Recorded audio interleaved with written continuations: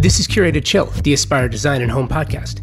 Today, you're going to hear from Lori Paranjape, a Nashville-based designer whose journey to design followed a first career in TV news.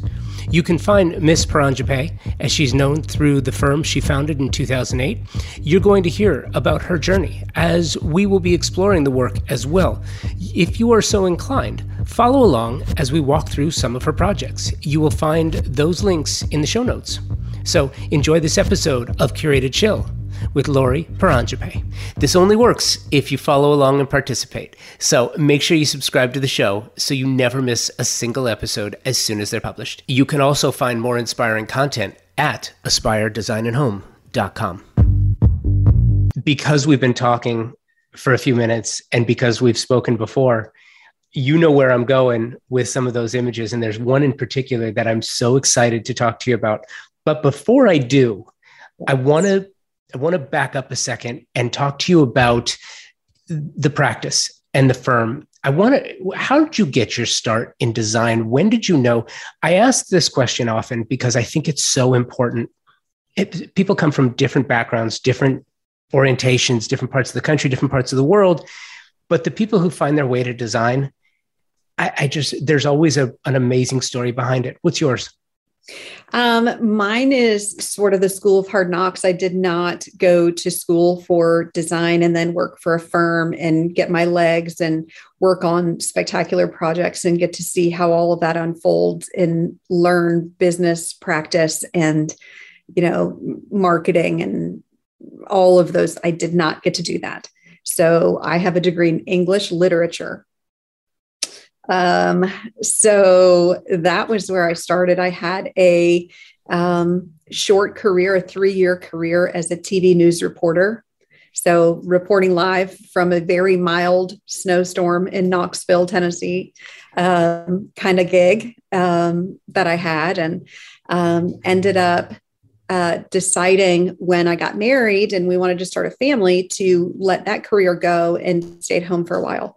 And staying at home meant feathering the nest, as it were. And me feathering the nest ended up me really getting into it and then feathering the nests of others. And then eventually I had my huge shining star moment when I hung up my business cards that I had printed at Kinko's when Kinko's was a thing, and hung them up in the paint store. And I offered $35 paint consults. So that is the beginning of my career.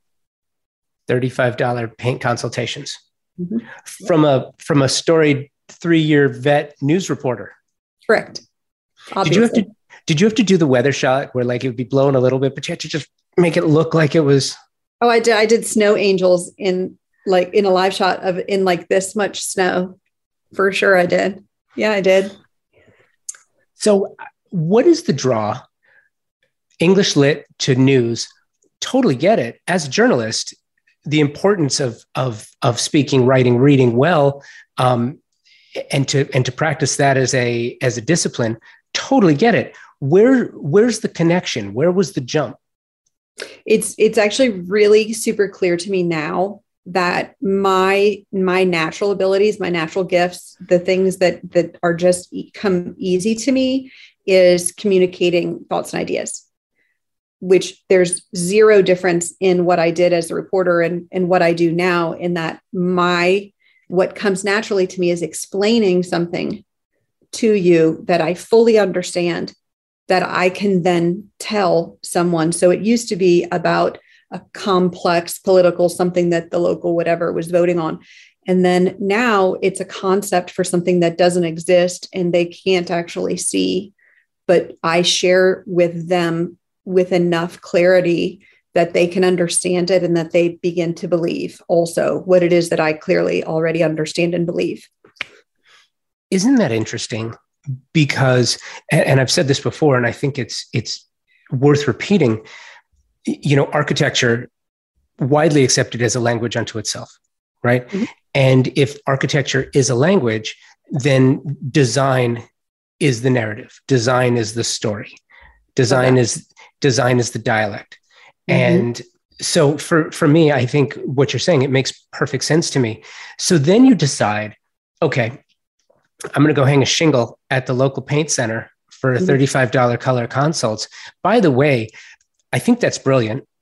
And I'll tell you why, because color is probably one of the most widely misunderstood aspects of design. It's one of the most feared for sure, which is kind of surprising to me. Some people will spend $10,000 on a sofa, but not $36 on a gallon of paint.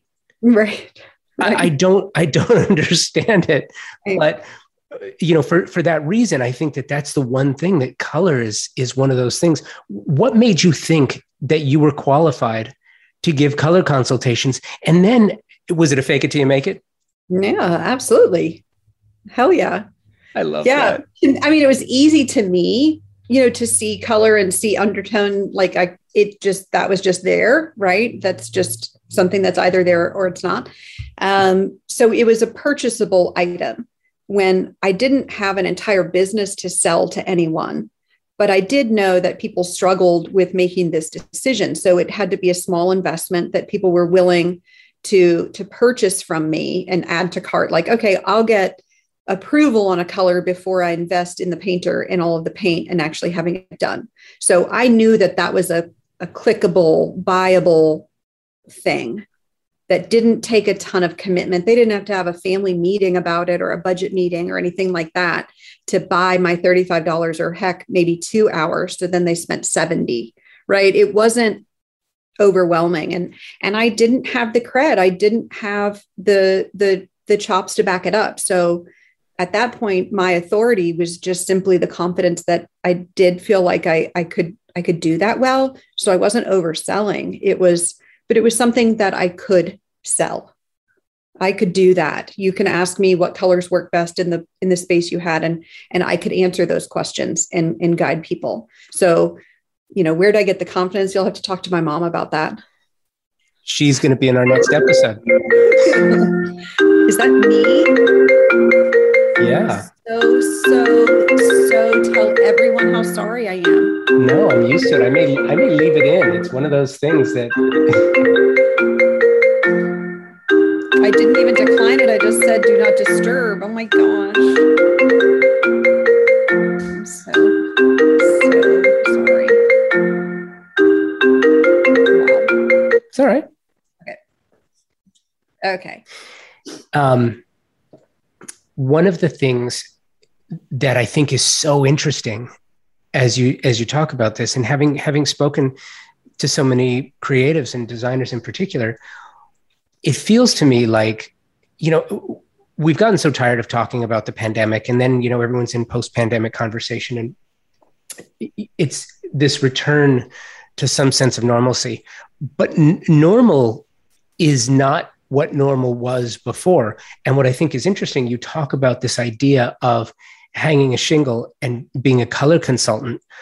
I wonder too, if the business of design is starting to fracture a little bit from the business side and get more compartmentalized, because, it's broken out into so many things. I think that most people who hire a designer for the first time, for sure, don't recognize or understand the value of what amazing creatives do, what designers do. It's not just how much is your hourly, what's your retainer, and how what's your trade discount. It's not about that. It's about your eye for color. It's about your selection.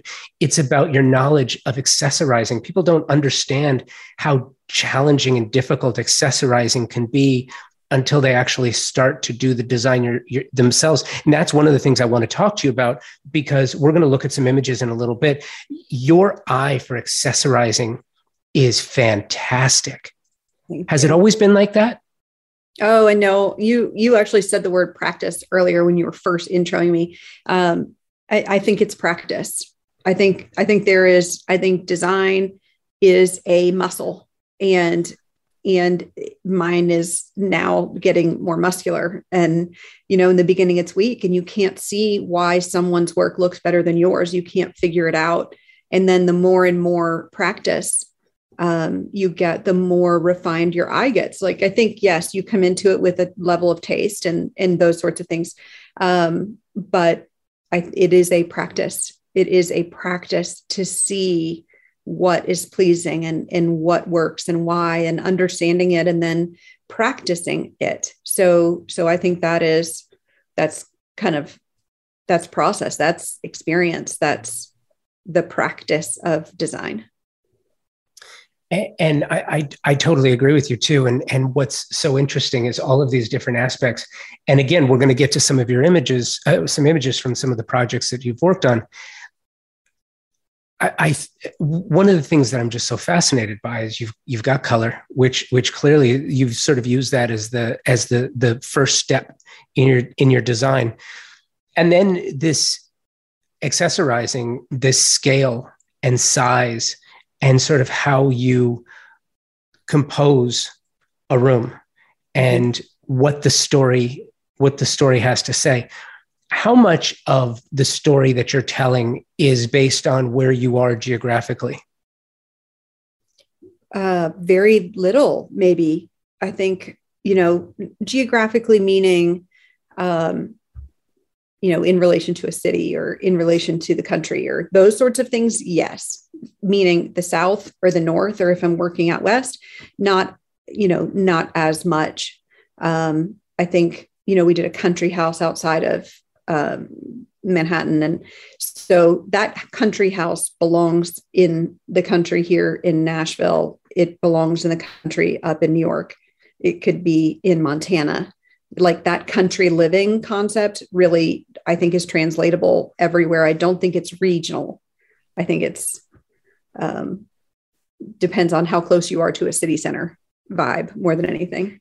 Perhaps I'm going to challenge that idea a little bit, though, because I think that one of the things that you do really well, at least what I see in your design, in your work, it's very, to me, it's very people-centric. It's not about the stuff. It's about the people, and then making the stuff and the things and the colors and the textures and the application work for them. And I feel like that's sort of that's a Southern idea when it comes to design. That's so interesting. I mean, I wouldn't know any other way. I've never worked anywhere, I've never lived anywhere and been a designer than living in the South, but the projects 100% should be a space where the people who know and love these clients the most walk in and feel like, of course, this is yours. Like, obviously, this is, the apartment in the city on the Upper East Side of a literary agent. Of course, that's what it looks like. Or you walk into a music studio that's disguised as a pool house in, the outskirts of the suburbs here in Nashville. And you're like, of course, that's that recording artist's space. Looks just like him. Like, it looks just like him. If he were, a house incarnate, there he is. That's what he looks like. And if you go into the main house, looks just like his wife and his daughters, right? Like there is no project without client. Just in the literal sense of someone paying my bill. It's that there is no soul, there's no character, there's no genesis, there's no muse, there's nothing without who they are. It's funny you say that, because as you were talking, I was like, that's the same way that people select their pets. It's like how people look like their dogs. You know what I mean? But to sort of back into that idea a little bit, it's really interesting because my background, I'm a native Angelino. I was born and raised in Los Angeles. And I love the idea that is California design. California has a style. Mm-hmm. California style has always been from the 70s in the canyons, with this bohemian lifestyle where it was all about bringing the outside in and the inside out and blending the lines back to the Neutra VDL house, from the 1950s in Silver Lake, where you're looking up at Lautner's Silvertop. And the idea there has always been about outside in, inside out. It's interesting because I feel like Southern design, and I think that there is a Southern style. I feel like this Southern style, instead of putting the outside or the inside at the focal point, puts the person and the personality at the center of design. that seems to be, from the best designers I've seen, yourself included, that seems to be always representative in the practice. Yeah, and it's the very reason that I fall hopelessly and madly in love with my clients. I mean, I become, I'm smitten with them. I think they're, charming and adorable and, clever and funny and talented and all of the things that they are, because like I'm in love with all of that. And because I'm making the spaces for them and sort of walking in their shoes and living their lives with them vicariously as we design these spaces around them, that who they are matters and informs every bit of what we're doing on the interior. So in order for that to come out, it's like baking. You have to bake with love, and then the food tastes delicious. And, it's kind of that same concept with design, I feel like. You're listening to Curated Chill. We'll be back in just a minute. I am constantly in awe by the resources available to the design trade.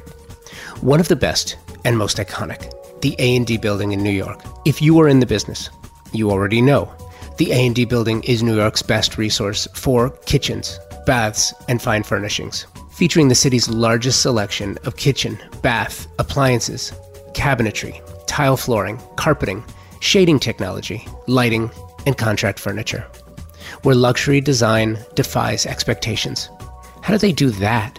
By housing a collection of the world's most elite design brands in 40 showrooms. Explore and be inspired. The A&D building is where the world's best designers go, and they're open to the public. World-class creatives know where to get world-class design products. Find your bliss and the showrooms that can show you how to get it at New York's crown jewel of design, the A&D building. For additional information, find them online, adbuilding.com, and in the real world at 150 East 58th Street, New York City. Thanks for listening. Now back to Curated Chill. You have to design with love. I get it. I'm not trying to over romanticize this, but I do feel like there is a certain amount, a different type of emotion that is attached to Southern style in general and Southern design in particular that does lend to those qualities. So with that, when you and I first spoke, I was looking at your website, and for those who want to follow along, and we're not going to spend a lot of time on the website, we're going to go to Instagram in a minute, but there is this hero shot on your website, mrsparanjape.com. It is, and because my background is both, native Angelino, native Californian, and an audio first person, a content guy. There is this studio, which is obviously in a secondary structure. It's pool house, or I'm going to let you explain it. But, my observations, because you can see the gold records on the wall. It looks like there's a couple of platinum records on the wall, to be honest with you. So I'm curious. I don't know if you can talk about whose this is. I have some thoughts and ideas because of the pictures that are there, but I'll let you. But this is it's hard being creative, and you know that.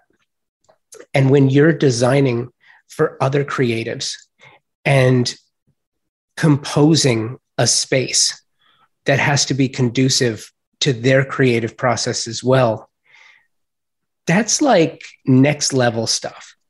And so I'm curious if you could just sort of run me through this project and tell me sort of how it all came together. So they hired me for the house to do a massive renovation on the house. And she's Southern, and I think he's from Detroit. And he's the artist, and she wanted the house to be pretty, and there's a sweetness on the interiors, and it's soft and cozy and family and all of these sorts of things. When we went to do the studio, that's when he and I had conversations where he was driving design, saying, I wanted to feel like a loft.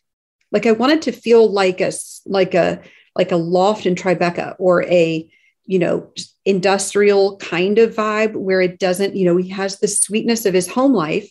And then he has this artist piece of him, and where he wants to record music and collaborate and write music and work on the production and things like that. And so he wanted to leave his home, walk 15 steps, and be somewhere else.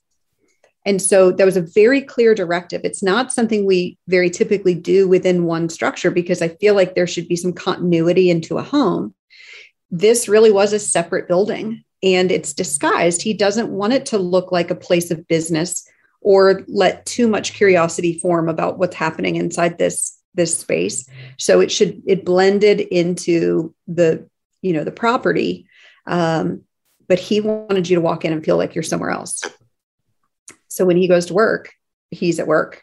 This is work mode. And so we really pushed to make sure that this was its own vibe and had its own sort of an urban feel. There's some residential in there. There's a kitchen and there's a little sleeping loft where, artists who come in to write with him or record with him for a weekend, they can crash up there. We didn't want to make it too comfy because we don't want anybody moving in. But so I think that was where we started with this. He's a cool guy. This space had to reflect that. Like, I think you can already tell that just by looking at the photo that that's true. So this is if he were a structure, this is what it would look like. And I think it's interesting too. One of the things you noticed, as I was looking at this, I was thinking, they could have very easily closed the loft off and made it that secondary bedroom to allow some privacy. But then when you said that, it was like, oh yeah, that makes perfect sense. Visit, don't stay. Yeah, it's a crash pad, not a bedroom. Yes. And I love that. Something else that you did too is it is homey, but at the same time, you allowed for an abundance of personality to shine through. I've spoken to some creatives before, designers who would say, hey, look, let's get rid of some of the paraphernalia. Let's find a place to either hang the guitars on the wall or stash the mics in a cabinet or hide some wires. Let's go all the way. Put those medals away. You don't need them out. You don't need all of this. You went the opposite direction. And it's funny for me because if you could see my desk, you would see all the paraphernalia, because that's kind of like for those in the biz, that's the thing. You want to look at that because it reminds you of what you did before and challenges you for what you can do next. And I think for you to be able to recognize that is just pure genius. Well, it's interesting. I live and sometimes work here in Nashville, and we have a lot of incredibly talented people. And when you're a designer in a town like this, you sign some non-disclosure agreements. You sign, you gotta keep a lot of projects quiet. On some of the unspoken things that I've done, one of the criteria from almost everyone I work with is they don't want to look at that stuff. They don't want displayed some of the things. And we have this conversation each time, like, you earned that. Like you worked so hard, you dreamed of that. And you did all of these things in order to achieve that. And how do you not, in some appropriate place, want to have a spot for that? So that happened during this project too, that you're referencing, this studio, was he didn't want that in his home. He doesn't want you to walk into the foyer of his home and see his gold records on the wall and see his album covers and see all of that stuff. But this is where he works. So his requirement was that it be sort of condensed into one spot. We don't have it everywhere. It's in one place. There is a hero shot of it. So it got included in the shot, but it is the smallest wall in the studio where we did this. So there's a humility that every single one of the artists that I've worked with have, that they don't want it to be the centerpiece, but with a little talking into it, they're willing to have a spot for it as long as it's not, the main spot. And I love that. I think it's fantastic. Moving on. going now to your Instagram, which is Mrs. Paranjape. I wanted to scroll down. There's an image, I think the second one in. It is it's a kitchen, and it's very dark and moody, but it's got this amazing circular window above the sink. I because, people are so afraid of dark kitchens. There's just this fear of it, because when not done correctly, it can look, it's dark and moody, and it's not the heart of the home that they want it to be. When done correctly, it's not only the heart of the home, but it's also just this pleasure center, where you can have everything you want, and it stimulates even more of that family, friend, and loved one conversation. So what you're looking at, that image and the image that I posted today, that's the same house. So you see the kitchen shot, and then what you can't see is the floor plan. Then you move into the scullery or the dirty kitchen that's beyond that main kitchen. And then we have this bar, and that's where the dark is. So we use that method of creating darkness as a way to step, for one thing, our projects are massive. I mean, these houses are huge. So sort of corralling some of these large spaces and making them feel livable, and we need to segment a bit and create something that you can walk through instead of just like popping into this 10,000 square feet. You can't find orientation. So that dark bar area was a moment where we went from large, airy, open spaces, and then we condensed down a little bit, and that's where we pour the bourbon, right?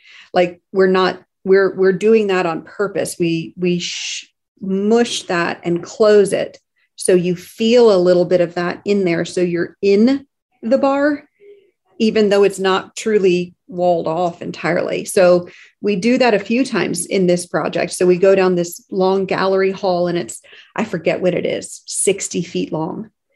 And so we segment. So we segment some doorways. We use lighting to sort of, tell you where you are and orient you. And then we have casings and doorways. Then we have a black segment, and it's wallpapered in black grass cloth. And so we're doing that on purpose. So you feel the, and then you feel the, as you move through these spaces. It's breathing. It's breathing. It's unfolding. Backing up to something that you had said, you kind of glossed over it a little bit, but I'm interested. This idea of a dirty kitchen, because they've gotten so popular. The idea of it. By the way, I think the idea is genius, and it makes perfect sense. But it's interesting, because you can do so much with it. The popularity of the dirty kitchen, the working kitchen, if you will, it's in Southern California. It's been around for decades, if you count an outdoor kitchen, because outdoors has always been equal to indoors as far as usefulness of space, because of weather and ability to do that.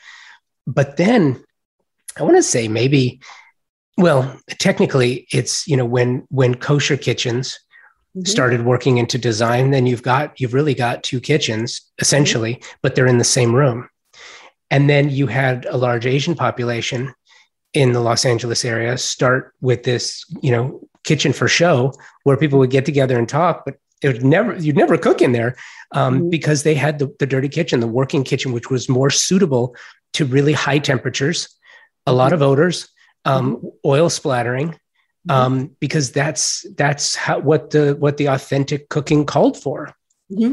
So it's really interesting. And then we saw sort of a European spin on the second kitchen, which was more of a butler's pantry or more of just sort of a working kitchen for company, not home. Anyway, the idea of it is really fascinating. If you think about it, you have the space, you have the ability to do it. How does that open up what you can do as a designer? Well, we use them all the time, not every time, but most of the time, and when space allows. It's a concept that my New York clients are like, I don't even know what you're talking about. We barely have room for a kitchen. What are you talking about that I can have two? But the idea came for us from open floor plans. So you have an open floor plan. You have, your kitchen, and you're kind of finishing up as your guests are there, and you're making drinks at the bar, and you're warming up hors d'oeuvres, and you're putting things out, and people are congregating and gathered in your kitchen. Well, that's great for the first 20 minutes. And then very quickly you have dishes piling up in the sink. And, if you serve food and then you have an empty pan and then you have all of this stuff, well, it ended up being a space so we can now entertain in our kitchens, like you said, like I think you referenced the Asian community in LA, but where you can entertain and use your kitchen as part of your living spaces. And then there's the mess in the back that you'll tend to later. It gets tucked away. There's a dishwasher, there's a full sink with a disposal, there's countertops, there's, the coffee maker's back there, so it's not running in the main kitchen. There's a smoothie station, so you have refrigeration for your fruits and veggies and yogurt, and you can make your smoothies in the back, and you're not kind of making a wreck of the kitchen. No question, I can't give the asterisk enough that says this is a luxury item. So we can just operate under that assumption. I understand that. I don't want to be tone deaf that everyone needs a dirty kitchen, because you're not supposed to put dirty dishes in your kitchen sink. Of course you are. But anyway, that's where it sort of started for us. And it's a combo. It's a full walk-in room. Oftentimes there's flow.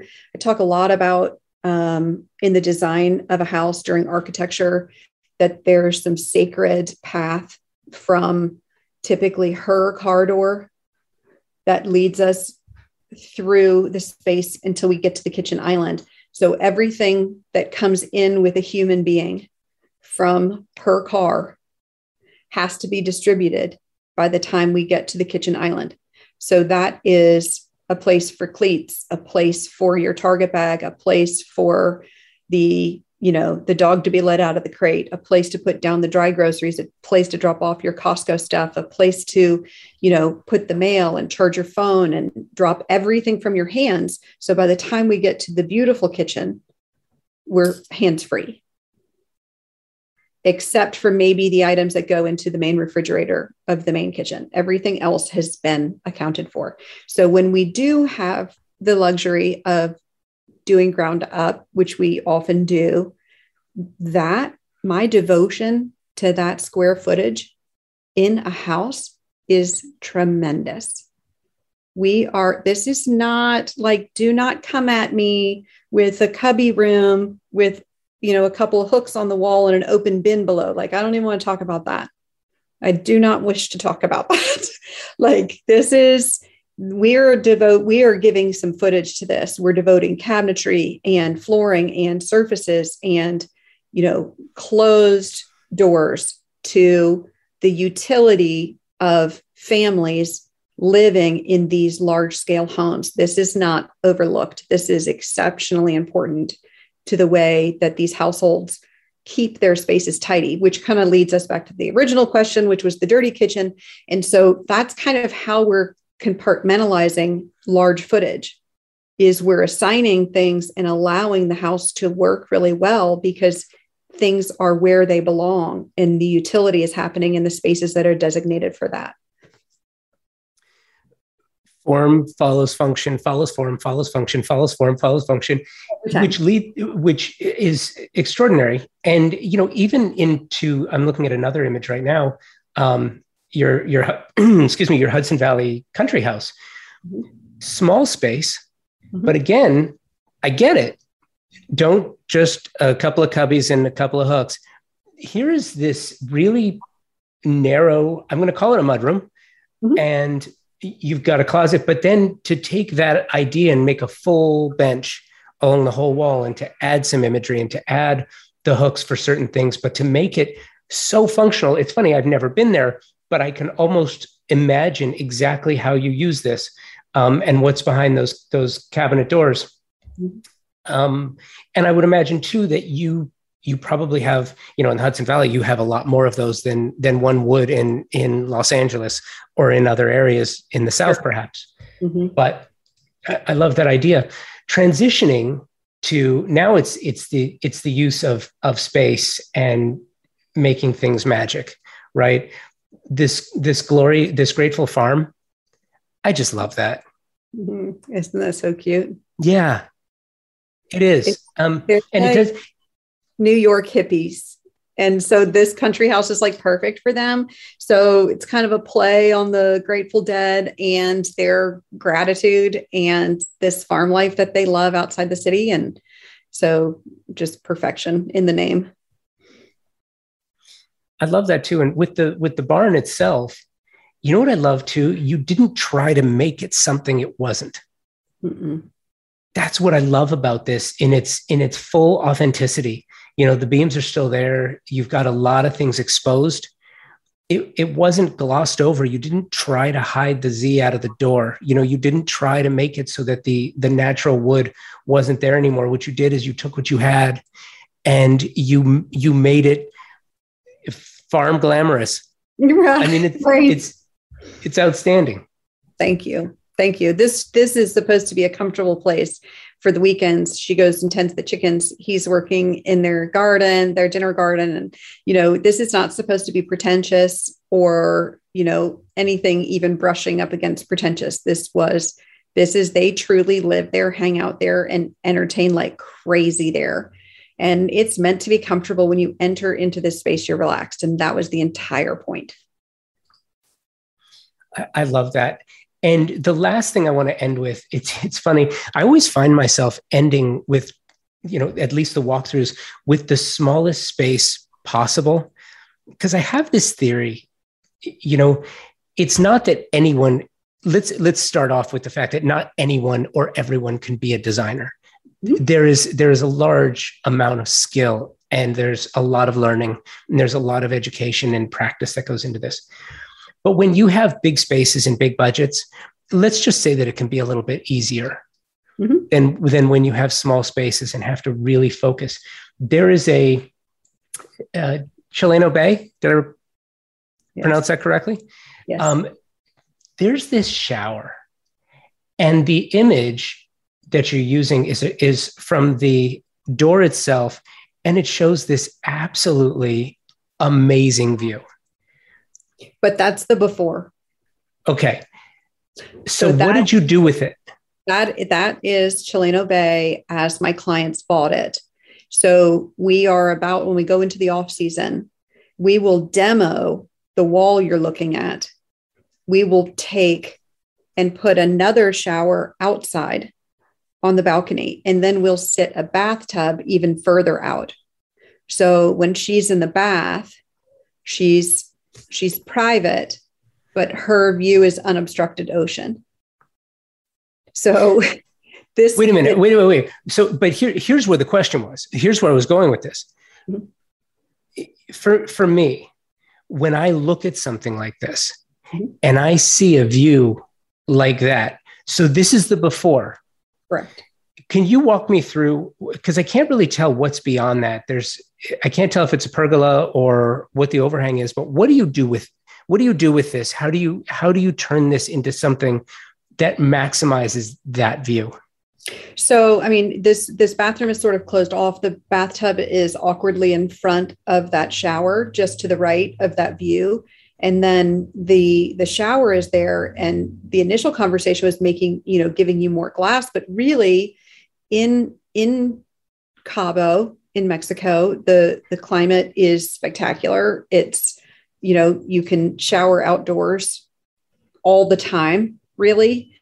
So we just didn't feel like the reason that they purchased this house in particular was because it's on the most spectacular piece of property on the ocean. So now our job is to renovate this house on the most perfect lot and maximize that ocean. So everything we do will be to that end. So we're going to push this bathroom. The bathroom will stay inside, but we'll create an outdoor that takes advantage of being on this cliff and having ocean view. So when she bathes, she'll listen to the waves. That is so cool. Will you do anything else to the shower? Oh yeah. I mean, yes, this will be completely redesigned. Steam shower. Do you do a lot of those? We don't do a ton of steam showers. We have done them in the past. That's pure preference for the homeowner, whether they like to sit and do steam or not. Got it. So yeah, so we'll still have the shower chamber. We'll have an outdoor shower, and then we'll have a bathtub on the outside. Okay. That's amazing. And maybe we can revisit it when you're done. I would love that. How long will this project take? It will take 2 years. 2 years. Mm-hmm. Is that because decision-making, or is it because in Mexico, things take a little bit more time? It's my experience with the contractors that we're using down there who've done a lot in Chileno Bay in this resort. They're phenomenal, and they handle permitting, and they handle everything for us. But no, we have an extensive amount of planning to do in structural, because the light is condensed a little bit with some of the structures. We'd like to pull that back. We'd like to create, sight lines that don't exist. We'd like to change the entrance into the house. So we have a lot of massive renovation to do on this whole project. So the planning phase will be long, and then we'll allow for the clients to enjoy during the season. And then we'll dig in after the season is over. So that's just a normal arc for us, that we plan around them enjoying the property, and we plan during the time that they're enjoying it. So we're planning right now. That's excellent. Well, I can't wait to see it when it's done. So, you know what else I'm excited about is you are going to do something else for Curated Chill. And I'm really excited about this. You're going to do a little mini takeover. And I'm so excited about this. Just to explain it a little bit, you're going to do a short series of interviews, yes, with other creatives, other designers. How do you feel about that? I mean, first of all, I could just sit here and talk to you all day about design and just go through this whole process. So I love it. Obviously, I'm passionate about it. And I love to hear the perspective of others and paths to success. And I love to hear, failures or missteps that I can share and they can share. And I think that there's so much to be brought out and understood when talking amongst your peers. So I think it's a brilliant way to share design from a totally different perspective, which is that designer to designer. It's really amazing, because I feel like that type of forum will allow for some really interesting ideas to be discussed. And I'm so honored that you agreed to do that. And I'm just thrilled that you're going to be doing that. I'm so excited for it. I'm really looking forward to it. And we won't talk about who we might get to talk to. None of that yet, but it's super exciting. Yeah. And there's going to be some amazing guests. So I'm really, really excited about that. I'm excited to listen to other episodes also. Thank you. And Lori, this was so great. This was so much fun. Thank you for doing this. Thank you for making the time today. And I'm so excited, because the next time that we get together, I'm just going to be the fly on the wall, and you're going to be doing all the work. I love this. I can't wait for that. I'm excited. This is Curated Chill, the Aspire Design and Home podcast.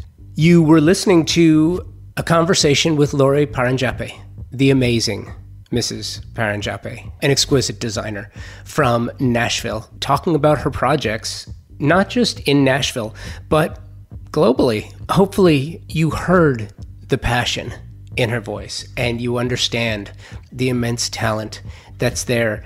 And it's really interesting. I love these stories about creators who came from other careers. I haven't actually spoken to anyone before who had come from a news career, but it was very cool. And thank you, Lori. Thank you for the time. Really enjoyed it. And I'm looking forward to having you back on the show when you actually take over the mic and you will be introducing and interviewing other creatives. That is going to be very exciting, and I'm really looking forward to that. Thank you to all of the Aspire Design and Home partners, and sponsors. Thanks for listening. Make sure that you are subscribing to the show so that you don't miss a single episode. And if you want more content, you can find it. You will always find something to inspire you at aspiredesignandhome.com. Until next time, come back to chill.